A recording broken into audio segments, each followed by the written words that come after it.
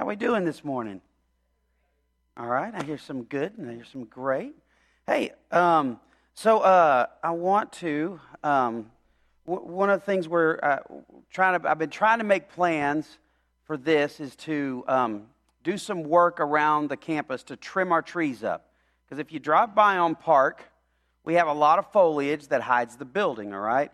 And I've just been here watching God work all year long. I mean, obstacle after obstacle, and then God says, all right, I'm teaching you to trust me, and watch, I can take care of that obstacle. And it's been the whole year, okay? And God's got something special here with us. I mean, my assessment of us is this is not a body of believers that's pretentious. People don't pretend to be good when they're not. We're okay with people not being okay here. And there's a devotion to loving people in the midst of their recoveries, of their struggles. And, I'll make this vow to you. I mean, if you just want to do bad, I'm going to love you until you get tired of that, okay? And I'm going to keep pointing you, hey, why don't you go after this Jesus fella, all right? He's got the words of life. And that's who we are. So those are things that we're trying to do some work, like by putting up a new sign once the city of Plano says that we're okay to do that. And I think me and the elders are going to be able to very effectively beg them for that. And, the oldest church in your county, you got to let us put up. We're not a house. But then trim the trees up. And, as I'm told, like there might be 40,000 people that drive down Park Avenue. Or is it, just today. That all of a sudden I think people will be like, whoa, when did this church show up here? Well, 1850, all right? So, it's been here a while. But we're also trying to make plans like, okay, when people drive by, I mean, we live in a day and age, like if I see a new restaurant, it's not uncommon for me to pull out my phone and check out the reviews.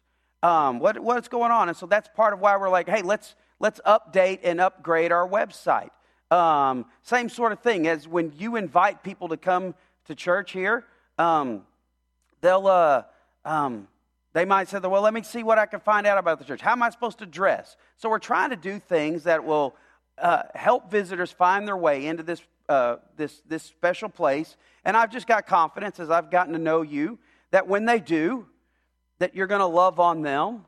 And if this is where God wants them to grow, that they'll stick. And I think this is a very sticky place, okay, in a good way, all right? And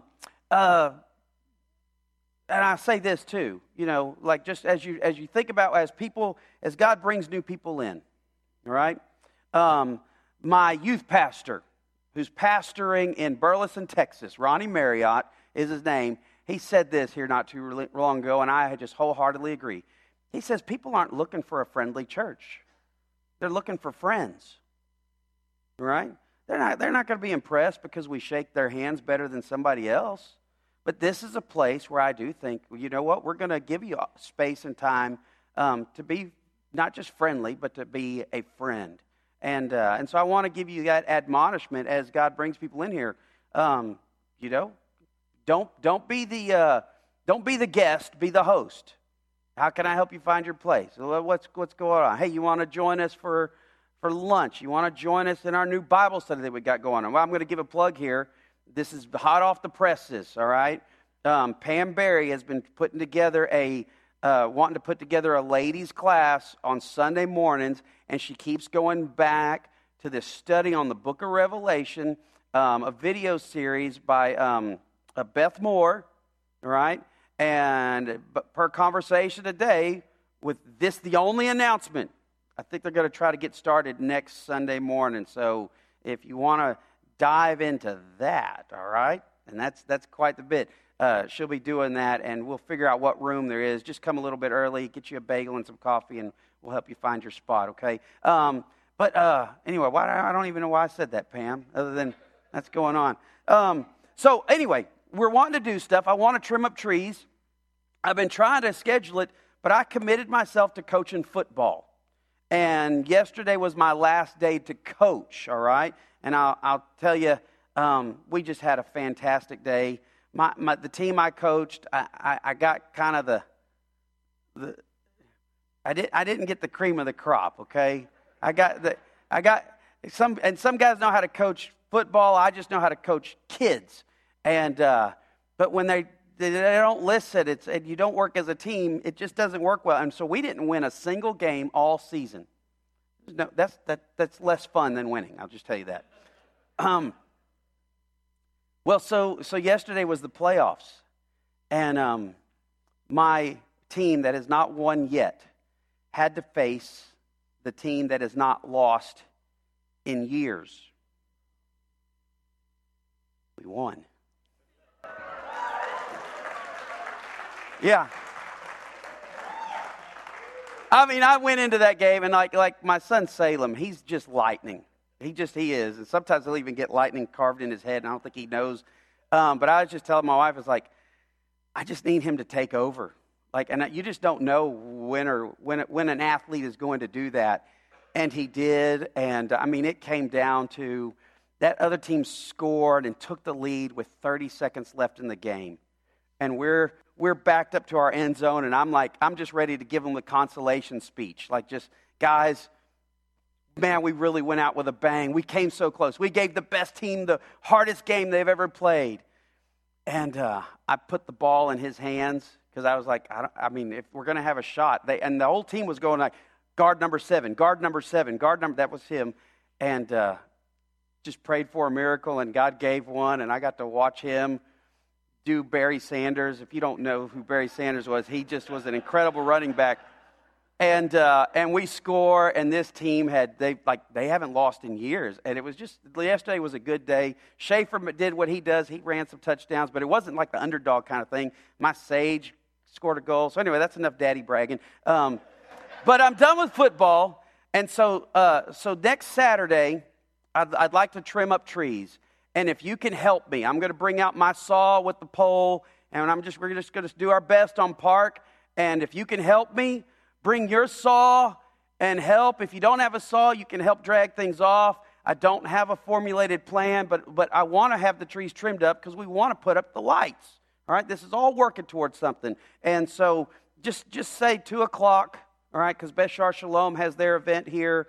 And if you can help, women, if you got a saw, you can come and help too, okay?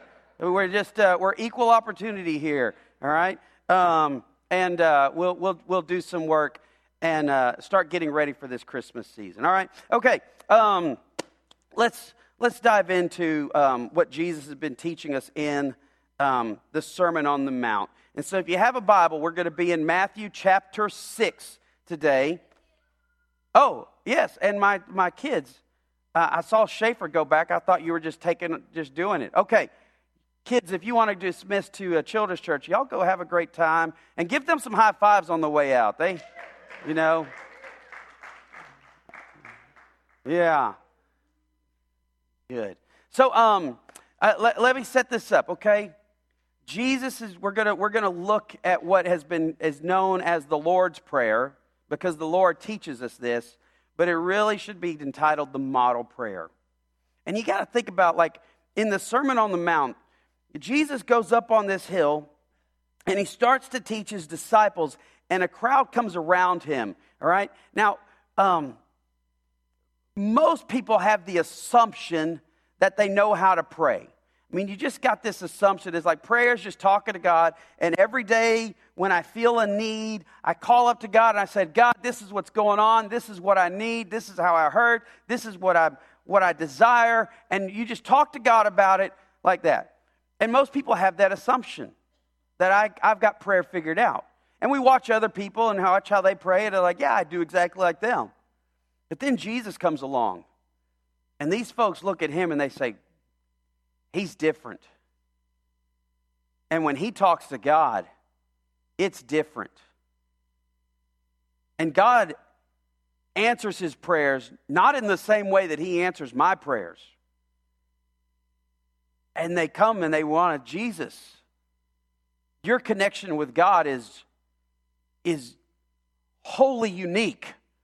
How can I have that same kind of connection with God? And that's really what Jesus is teaching in the entire Sermon on the Mount. He's teaching you, listen, you want a deep and powerful connection and relationship with God. here's what it looks like. He starts with the Beatitudes. You got to be poor in spirit. You got to come to Jesus. You got to come to God needy. If you think you've got it all figured out, if you think you got all the answers, if you think you can handle it, you're just not going to. You're not going to receive what God's got for you. He's got so much, but you're closed off. You got to be poor in spirit. You got to hunger and thirst for righteousness. You got to choose mercy, or you're going to miss God's heart altogether. He goes in there and he's going to sit there like, listen, you want a deep relationship with God, you need to know that the law, that not one dot, not one iota is going to go away. I didn't come to abolish the law. You want this deep relationship with God, you've got to relate to him in what he's revealed, all right? The Ten Commandments are still important. Every bit of it's important. But now let me show you the other side of the law, all right? He starts to teach.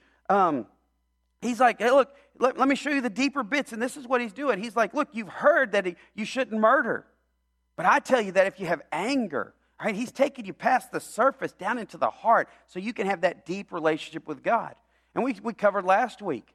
It's very interesting that as Jesus is laying out how to have a deep connection with God, he talks about how you give before he talks about prayer. And then he's going to talk about fasting. And we're going to save that till after the new year, all right? Because I figured that would be a low blow for me to teach about fasting next week, right before Thanksgiving. With you smelling all the chili in here, it'd be like, we'll save for that. So that's mercy from Pastor T, all right? But the point is, there's a connection. Because if you're self-centered with your stuff, you're likely to be self-centered in your prayers. All right? And if you can be not self-centered and generous with your stuff, it's going to be a much shorter step for your heart to be God-centered in your prayers. And that's so Jesus is going to teach you, this is what the model prayer looks like. This is not just your average prayer. This is not just... and these are not magic and holy words that if you use this, I remember in high school, I wasn't a Christian, playing basketball for the Richland Rebels. Did a lot of bench sitting. I told you I would have been a fantastic basketball player, but this tall thing, you need that and making the ball go in the hole. If I had those two things, man, me and Michael Jordan would be competing. But we would be in that locker room, and the coach would lead us through the Lord's Prayer. I wasn't even a Christian. And I just hear, our Father who art in heaven, hallowed be the name. And they know this. Like, this is fantastic. And we kind of used it as like, okay, if we just say these words before the game, that God's then going to bless our competition coming forward. Listen, what Jesus teaches in what's called the Lord's Prayer, but it's the model prayer, these aren't the magic words that you need to say. These are deep principles, and if you let these principles guide your prayer life, your relationship with God will deepen. And again, Jesus is trying to lead you into that same kind of connection that he had with the Father. All right? So let's look at what is known as the Lord's Prayer, but it's better described as the model prayer. Jesus teaches us here what prayer is supposed to look like. Matthew chapter 6, starting in verse 9. Pray then like this. Our Father in heaven, hallowed be your name. Your kingdom come, your will be done on earth as it is in heaven. Give us this day our daily bread, and forgive us of our debts, as we also have forgiven our debtors. And lead us not into temptation, but deliver us from evil. For yours is the kingdom and the power and the glory forever. Amen.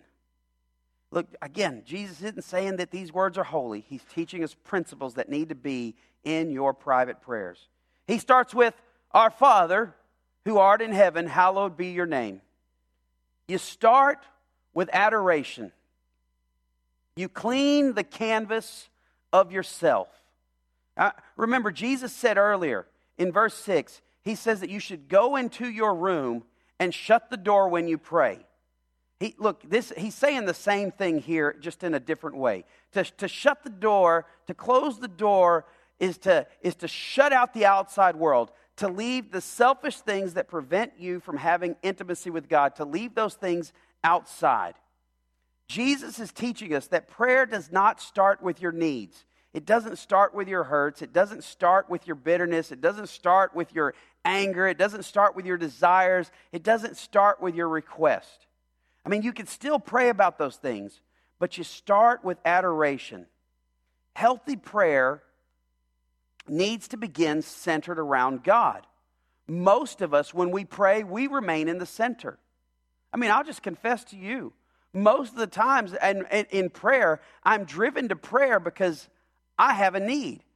And I have to discipline myself not to come in there and sit there and say, oh God, I'm hurting. Oh God, I need, but I'm keeping myself in the center. Jesus is teaching, you start with adoration. It's a way of cleaning the slate, wiping the slate clean of your needs, of your hurts, of your bitterness, of your wants, of your desires. Take yourself out of the center, and now you put God in the center of your prayers. This is what happens when you enter the prayer room and you shut the door. See, the problem with most of our prayers is we're so full of self, so focused on us, that we never close the door. And the world comes into the prayer room with us. Jesus teaches to enter into the prayer room, shut the door, clean the slate, take yourself out of the center and put God where he rightfully belongs. And when you do that, what you'll discover is that a lot of things that are on your prayer list, that once you get right with God, you're not going to ask for those things anymore because they're just too filthy, too worldly, too bitter, too selfish. The key to praying is adoration. You start by saying, it's about you, God. It's not about me. So is prayer about you, or is it about having a healthy relationship with God? And I just have to confess to you, I mean, Jesus' words challenges me anew, freshly, right now. Take myself out of the center. It's not about me. It's about God. It's not about what I think I need. It's about what God desires. You know, the reason God doesn't take many of us deeper is because when we pray, God looks at us and he says, you don't want me, you just want my stuff. But if you can come to the place where what you truly desire is God, God will give you more stuff than you can handle. But the problem for most of us is we chase the stuff rather than God, and we end up with neither. Jesus teaches us that healthy prayer is God-centered, not you-centered. So begin your prayers with adoration. Clean the slate. Begin acknowledging that it's not about you, it's about God. And once you've done that, now look at where prayer will just go. Jesus says, your kingdom come. Your will be done on earth as it is in heaven. You see, when your prayers become God-centered, they naturally become about God's will, not yours. To pray your kingdom come, your will be done, is to pray, God, I want what you want. God, my desire is your will. God, I want to see your will in my school. God, I want to see your will in my church. God, I want to see your will in my family. God, I want to see your will in my place of business. God, I want your kingdom. I want your rule in my life. The problem is, most of us don't want God's kingdom. We just want God to bless our little kingdom. Let me ask you, when you pray, are you asking to work in God's kingdom, or are you asking God to work in yours? See, in God's kingdom, the worship of God is important. In yours and my kingdom, the need for revenge is what matters. In God's kingdom, restoration is important. In yours and my kingdom, it's about our validation. Show them, God, that I was right. Your kingdom, it'll have you work on a day of worship. Your kingdom will put your rest, your hobby, your grudge, your bitterness over and above God's kingdom. Your kingdom might be out on a lake or a golf course or on your little phone. Does your heart want to see God's kingdom, God's will done on earth, or does your heart want to see God blessing your little kingdom? And as long as your kingdom comes before God's kingdom, your prayers are going to remain shallow, selfish, and you'll not likely see many of your prayers answered. You've got to come to the place where you pray like Jesus. Not my will be done, but yours, Father. God, I want what you want. I want your kingdom to come. God, what's important to you is what's important to me. Your will be done. God, I'm asking to see your kingdom and your will done here where I live, just like it is in heaven. Oh God, it's not about me, it's about you. Jesus is teaching us that a healthy prayer is God-centered rather than self-centered. So you start your prayers with adoration, you clean the slate of self, you seek God's will above your own, and then after that, now you get to your prayer list. And Jesus teaches us, give us this day our daily bread. You see, it's not wrong to ask God for your needs. It just needs to come secondary. Once you make your prayers God-centered instead of you-centered, you're going to radically change what's on your prayer list. You see, the prayer list that's written in the prayer room is oftentimes very different than the prayer list that's written outside the prayer room. Out there, you're asking for glory. But in here, you're asking that God would be honored. Out there, you ask for retribution. In here, you ask for the strength to forgive. Out there, you're saying, God, you've not been fair to me. You've not given me enough money, enough recognition, enough stuff. In here, you say, God, give me the wisdom to manage the things that you have given me. And thank you. Out there, you're saying, God, my family doesn't understand me. In here, you say, God, what can I do so that my family can grow? Out there, you say, God, you owe me. In here, you say, God, you've given me more than I deserve. See, Jesus is teaching us that it's okay to ask God. But what you'll discover is that when you have a healthy prayer life, when your prayers are God-centered and not rather than you-centered, then what you ask for will be completely different than what you would have asked for otherwise. Jesus then goes on, he says, forgive us our debts as we also forgive our debtors. See, once you get right with God, and once you make your prayers God-centered rather than you-centered, not only will God become open to your prayer request, but God is likely going to make a request from you. And it's that you forgive or that you make right those relationships that are around you. For you to have a deep relationship with God, you can't be a person who holds grudges. So long as you carry around with you bitterness, anger, unforgiveness, you're not going to be able to go very deep with God. Your relationship with God will just stay shallow. And you'll not get close to your Father's heart. You know, and there's a lot of shallow Christians out in this world. I mean, so much so that we look around and we're like, well, that must be what normal is. Jesus is teaching that's not what normal is. That's not what God desires for us. Look, basic Christianity, it's a central entry-level teaching of Jesus. And the teaching is we've all sinned. You've done people wrong and you've done God wrong. You deserve judgment. And your only hope of getting things right is to be forgiven. You don't deserve it, you can't earn it, but forgiveness is your only hope. And God, by His great mercy and love, has forgiven you. Now this gracious and forgiving God asks you to extend the same kind of forgiveness to others. Jesus goes on and teaches. Look at verse 14. He says, for if you forgive others their trespasses, your heavenly Father will forgive you. But if you do not forgive others their trespasses, neither will your Father forgive your trespasses. This is a basic teaching from Jesus. You know, the reason that so many Christians and so many churches stay shallow is because we simply won't practice a basic teaching of Jesus. Instead, we hold grudges. Instead, we pretend like we're innocent and everybody else is guilty.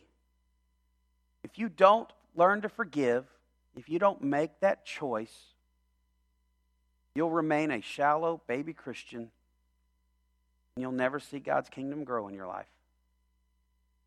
And you could pray over and over again, God, your kingdom come, your will be done, but you won't see it happen. Because you're not allowing that basic teaching to be done in your life. You know, I got to pastor in this small town of Albany, Texas. Little town, 2,000 people. After 5 years there, I kind of figured something out. I said, no church is going to grow bigger than 150 people. Why? Because people hold grudges. They won't get over things. I think over here, a lot of churches stay small because we just won't forgive. And rather, we'll just, like, when I was a kid, I'd get mad at my friends and I'd take my ball and go home. Now as adults, we get mad and we take our Bible and we move our membership somewhere else. And I think in some places, churches have gotten large enough that you can go in there and you can hide. And you can see a spiritual service and watch a spiritual show, but make no connection, no relationships. Feel like you're being spiritual. And we got places where a lot of people can hide. And you got churches that get bigger because they provide a show. And I'm not faulting them for that. They're doing their best to do God's will and help people. My point is, we can't hold grudges. We have to choose to forgive. Most Christians live with a shallow surface relationship with God because they would rather hold a grudge than have a deep connection with God. Whatever it is, let it go. Then Jesus goes on to say, lead us not into temptation, but deliver us from evil. It's a prayer for strength, asking God to help you do what He asked you to do. See, once you've heard from God, He very well may have asked you to do something difficult. Maybe He asked you to make a phone call that you didn't want to. Or maybe He wants you to give yourself in some way that had He not asked, you wouldn't naturally have desired to do that. He might have asked you to get right with someone. He might have asked you, in order to do that, you need to go and take more blame than you think you deserve. He may ask you to say no to something that you really want to do, or He may ask you to say yes to something that just scares you to death. He may ask you to take a step that seems impossible. And the temptation after prayer is to back off and not follow through. See, Jesus teaches us now, ask God for the strength and the courage to follow through with what He's asked us to do. Listen, none of us are special because God has given us a word. I mean, you're certainly beyond average. That's for sure. If you're hearing from God, you're beyond average, but that's not special. What makes a person special is when they actually walk in obedience to what God has told them to do. Most of us will let our fear, our pride, our logic, our past, our desire for control, we will all let those things tempt us to not follow through. So you ask God, don't let me fall into that temptation to not follow through. God, give me the strength and the courage to take the steps that are ahead. And then Jesus teaches, for yours is the kingdom and the power and the glory forever. Amen. You finish with adoration. You begin with adoration. You end with adoration. You begin saying, God, it's not about me, it's about you. You end saying, God, it's not about me, it's about you. Again, Jesus is not teaching you, how can you just say a prayer? He's teaching you, how do you have a deep connection with God through prayer? You make it God-centered. You start God-centered, you end God-centered. You begin with adoration, you close with adoration. You begin by saying, God, it's about you, it's not about me. And you end by saying, God, this is about you, it's not about me. These are what Jesus teaches us. Not magic words. I think it's great to recite the Lord's Prayer, but it's something different to pray like that. And I tell you what, I just confess to you, you just assume the pastor is the professional guy with a relationship with God. It's a challenge for me to take myself out of the middle. It's so easy to just jump into what I need and what I think I need God's help. I recognize I need God's help. It takes discipline. But God, it's not about me. It's about you. And you watch. If you do that, your prayer list will change. So will your connection with God. People watched Jesus. They said, wow, I wish I had that. Jesus, teach us to pray. Pray like you. What he teaches. This is what he teaches. Father God,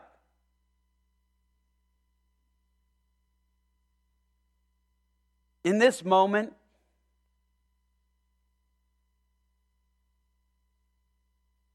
just confess. It's not about any of us. It's about you. And Father God, you have done great things. You have given us great and precious promises that allow us to not only escape the corruption of this world, but to have a deep intimacy with you. Father God, you have loved us beyond what any of us could deserve.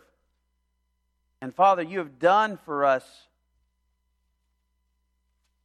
something that is so remarkable that it has become the ultimate expression of love. That, Father, while we were still sinners, while we were not seeking you, while we were still running away and doing our own thing, you sent your Son Jesus to die for us. Father, how great is your love. Father, we collectively and individually pray right now that you would reveal your will to us. Speak to us as a church, speak to us as individuals, that we could see your rule in our life.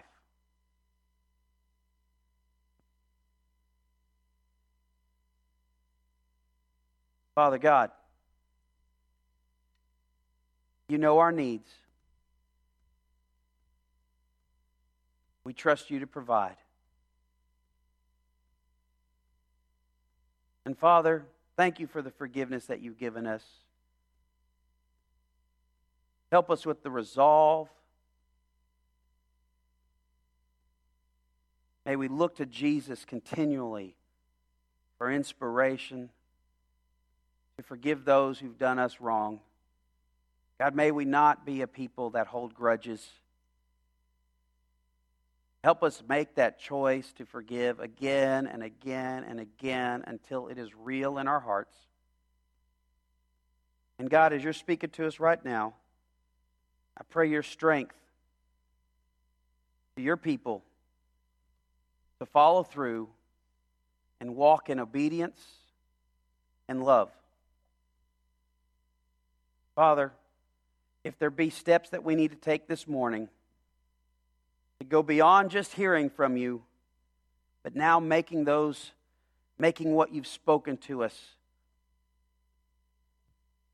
a point of action, give us the conviction and the courage to walk in that. And Father God, it is still all about you. The great and glorious Heavenly Father who loves us beyond what we deserve, who gives us more than we ought to have. Thank you, God, for your love and your mercy, your wisdom and your power. Pray these things in Jesus' name. Amen.